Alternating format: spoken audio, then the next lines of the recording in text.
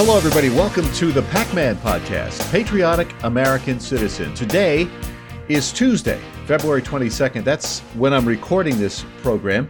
It's the day after President's Day, which is a federal holiday, much like Martin Luther King Day, Veterans Day, etc.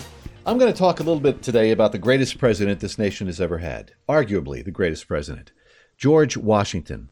He founded a nation, helped to found a nation, and he gets short shrift in academia and in the media for whatever reason. They don't like him because he owned slaves.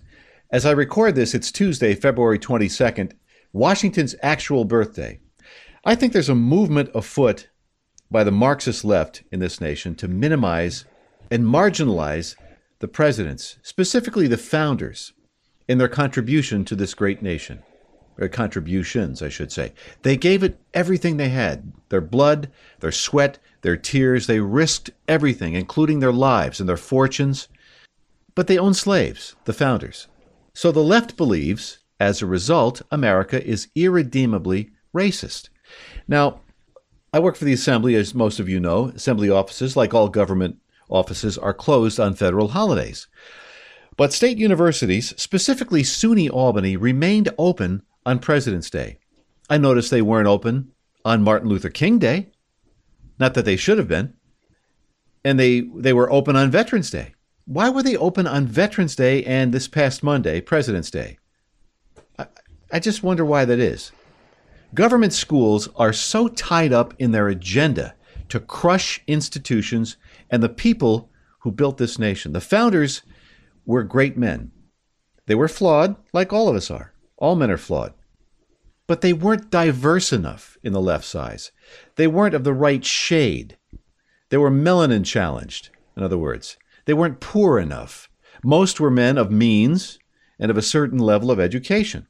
Many were aristocrats and landowners. I mean, they had money. Washington was not born into money. He was of middling wealth. His father and mother were, average for the time. But some facts maybe and some information that you may have not have heard about George Washington.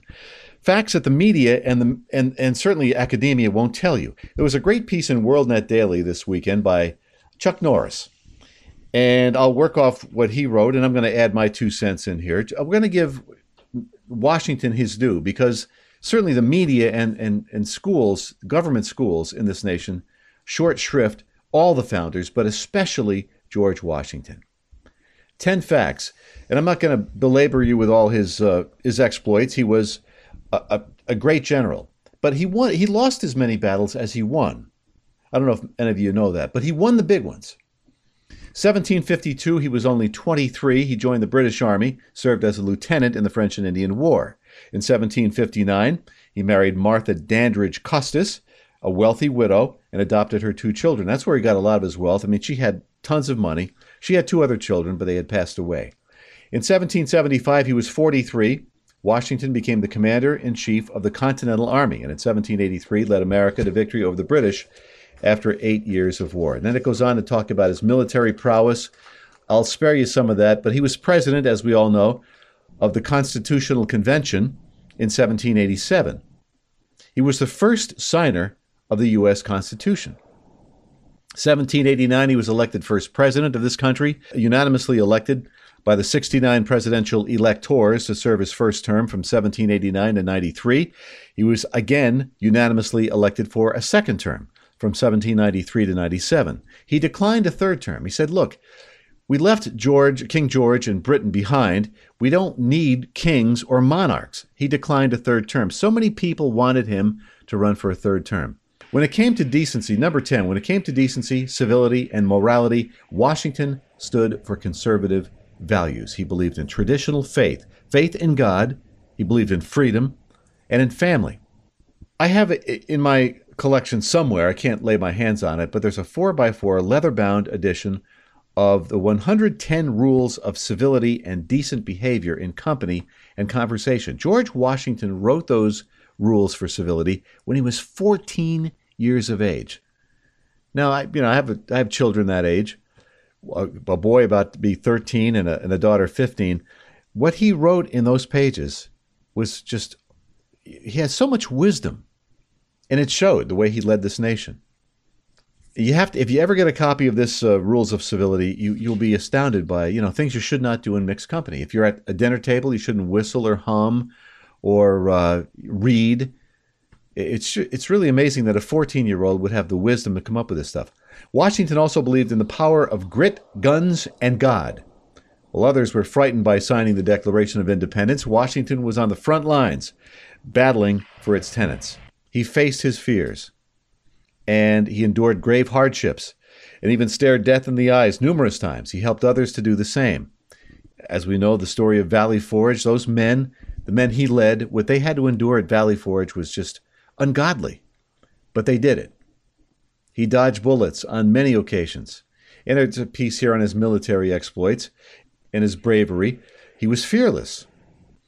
I also read that he had a wicked temper. You didn't want to get this guy angry. And it's a good thing he kept his anger under wraps. I think he wrote that in his 110 Rules for Civility. According to History.com, he struggled with advisors over what sort of image a president should project. He preferred one of dignity and humility and stumbled when encouraged to act out of character or monarchical. He didn't believe America needed a leader like that. He was a member of the Virginia planter class. He grew increasingly uncomfortable with the hypocrisy of owning slaves. Yet publicly he promoted a gradual abolition of slavery. In his will, and this is not brought up enough, I think, in his will he requested his slaves be freed upon his wife Martha's death. As far back as 1786, Washington said, "There is not a man living who wishes more sincerely than do I to see a plan adopted for the abolition of slavery." He was cool, but again, he was hot-headed. He was a man of integrity and character, but he was human like the rest of us. And he was stubborn to a fault. And he had a dry sense of humor. Again, from History.com, Washington possessed that intangible quality of a born leader and had earned a reputation for coolness under fire and as a strict disciplinarian during the French and Indian Campaign. He was a large man for his time. He was 6'3", and I remember reading a book by Richard Brookhouser, Founding Father. And in it, he said that, I don't know who he was quoting, but a contemporary of Washington said he had the largest hands of any man he had ever seen. Huge hands, 6'3". He loved to fox hunt, and I guess he was a good dancer. He was pretty light on his feet. He was a Freemason, possibly a deist. But he was an astute observer of the darker side of human nature. He saw everything. I guess his favorite foods were pineapples, Brazil nuts. He loved dinners of salt cod. And he was loyal almost to a fault. And he could also be unforgiving and cold when crossed. And he was stubborn. And let's see, I'm reading here from this piece by Chuck Norris. When Thomas Jefferson admitted to slandering the president in an anonymous newspaper article for his support of Federalist Alexander Hamilton's policies, Washington was a Federalist, as was Hamilton. Washington cut Jefferson out of his life. On at least one occasion, Washington's stubbornness inspired John Adams to refer to him as Old Muttonhead. And, it wasn't just Washington who cut out Jefferson. Jefferson had a falling out with Adams when they got older. But anyway, so Washington didn't need power and he wasn't greedy. He was a first-class servant leader. And he walked the talk, basically, and we'd like more politicians to do that today. And he had some health issues. He suffered multiple malaria attacks throughout his entire life. He even had a case of smallpox and dysentery, and he struggled with depression and hearing loss. In 1779, during the Revolutionary War, Washington feared for his survival, not from the bullets, but from an abscess on his tonsils. After everything he'd been through, he was 57 years of age. His body was war-torn, reportedly a single real tooth in his head. That's it, one tooth. He left behind the comfort of his estate on the edge of the Potomac River, traveled 8 days to New York, where he was sworn in as president. He was a devoted and traditional family man. In 1759, at age 27, he married Martha Custis. They had no children, but he adopted her daughter and son from a former marriage. They also provided personal and financial support to nephews, nieces, and other extended family members. Washington revered God and religion, often elevating their irreplaceable and invaluable roles in our republic. For example, in 1789, during the same time when the First Amendment was written, Then President Washington signed into law the Northwest Ordinance, which states religion, morality, and knowledge being necessary to good government and the happiness of mankind, schools and the means of education shall forever be encouraged. Are schools like that today? That was 1789. Do schools talk about God and religion? No, they've taken God out of the schools, out of the public schools. They've elevated the state to a level where God should be. God should take precedence over everything else. It's God, family, country. George Washington put God ahead of all else. On October 3rd of 1789, George Washington issued the first presidential Thanksgiving proclamation to God. Quote, a day of public thanksgiving and prayer to be observed by acknowledging with grateful hearts the many signal favors of Almighty God. Washington opposed big government and big government spending. He led our nation with frugality and self-sacrifice, refusing to accept pay as commander-in-chief of the Continental Army.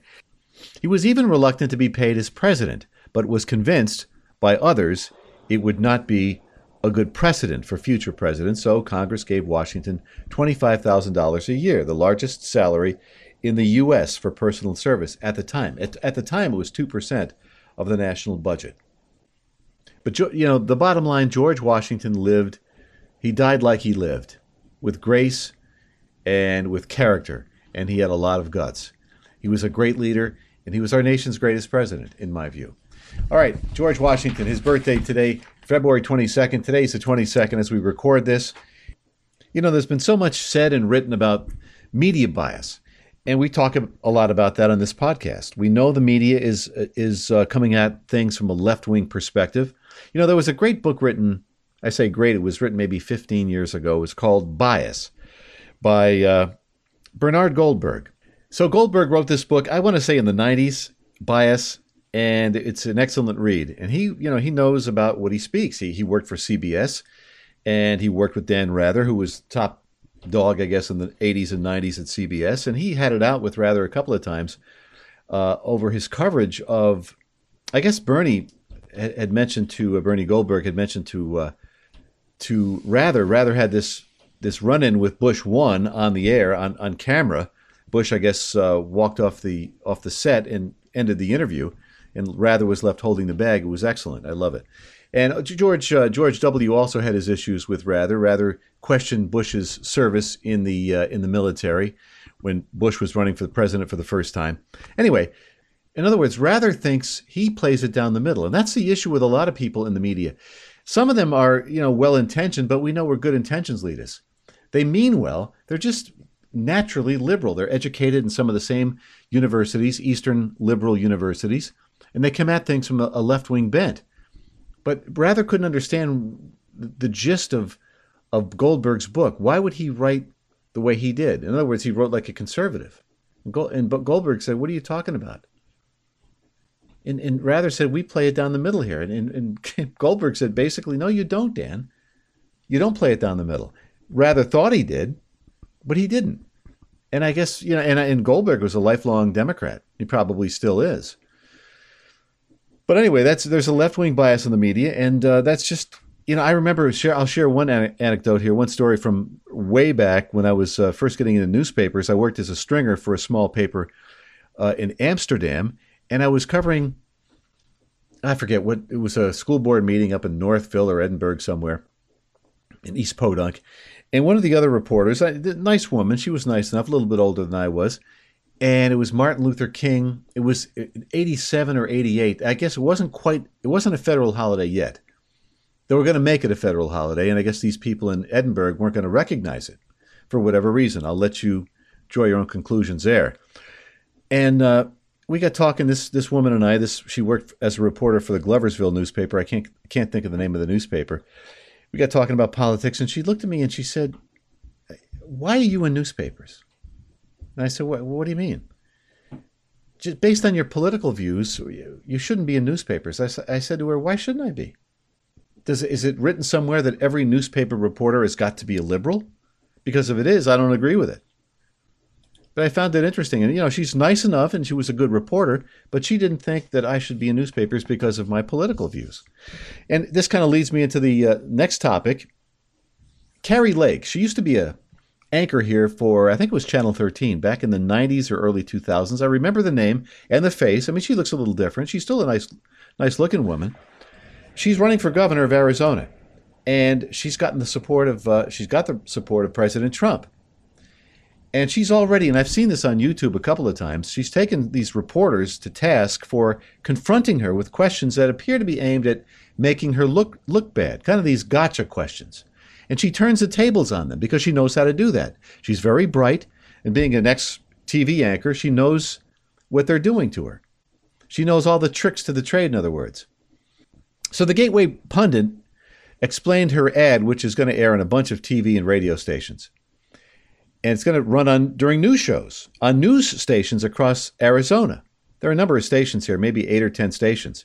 The report continues, Kari Lake proves her point by including footage of several ballot harvesters from the upcoming movie 2,000 Mules, and she's right to do so. The fake news outlets will be required under FCC guidelines to air the commercial that absolutely exposes their companies and sheds light on the stolen 2020 election. And it was indeed stolen.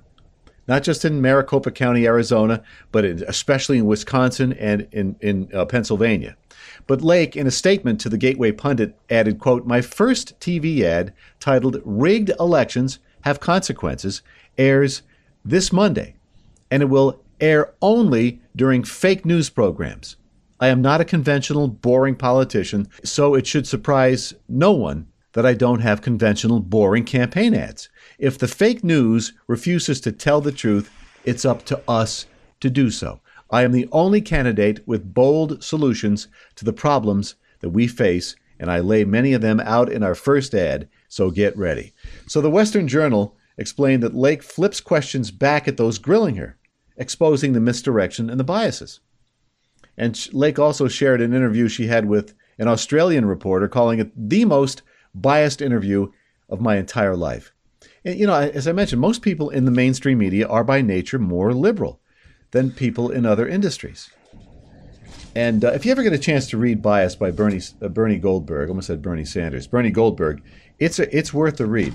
We're out of time, folks. I know on the last podcast I mentioned I was going to do something on homeschooling. My daughter did a great homeschooling podcast with my wife, and if you want to check it out, it's The Essentials with Maddie Flint. Maddie and her mom, and my wife, Natasha. Really, really a good piece of broadcasting.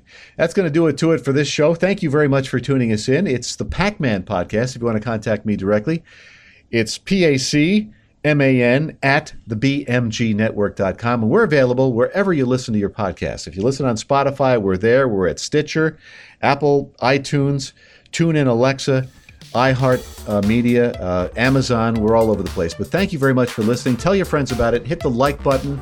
And please hit subscribe. And we'll do this again real soon. Thank you very much, folks. If the Lord wills it, we will talk to you in a couple of days.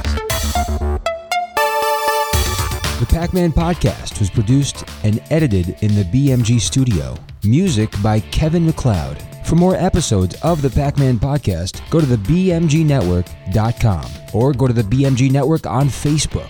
And be sure to tune in to the next episode of the PAC-Man Podcast with Ted Flint.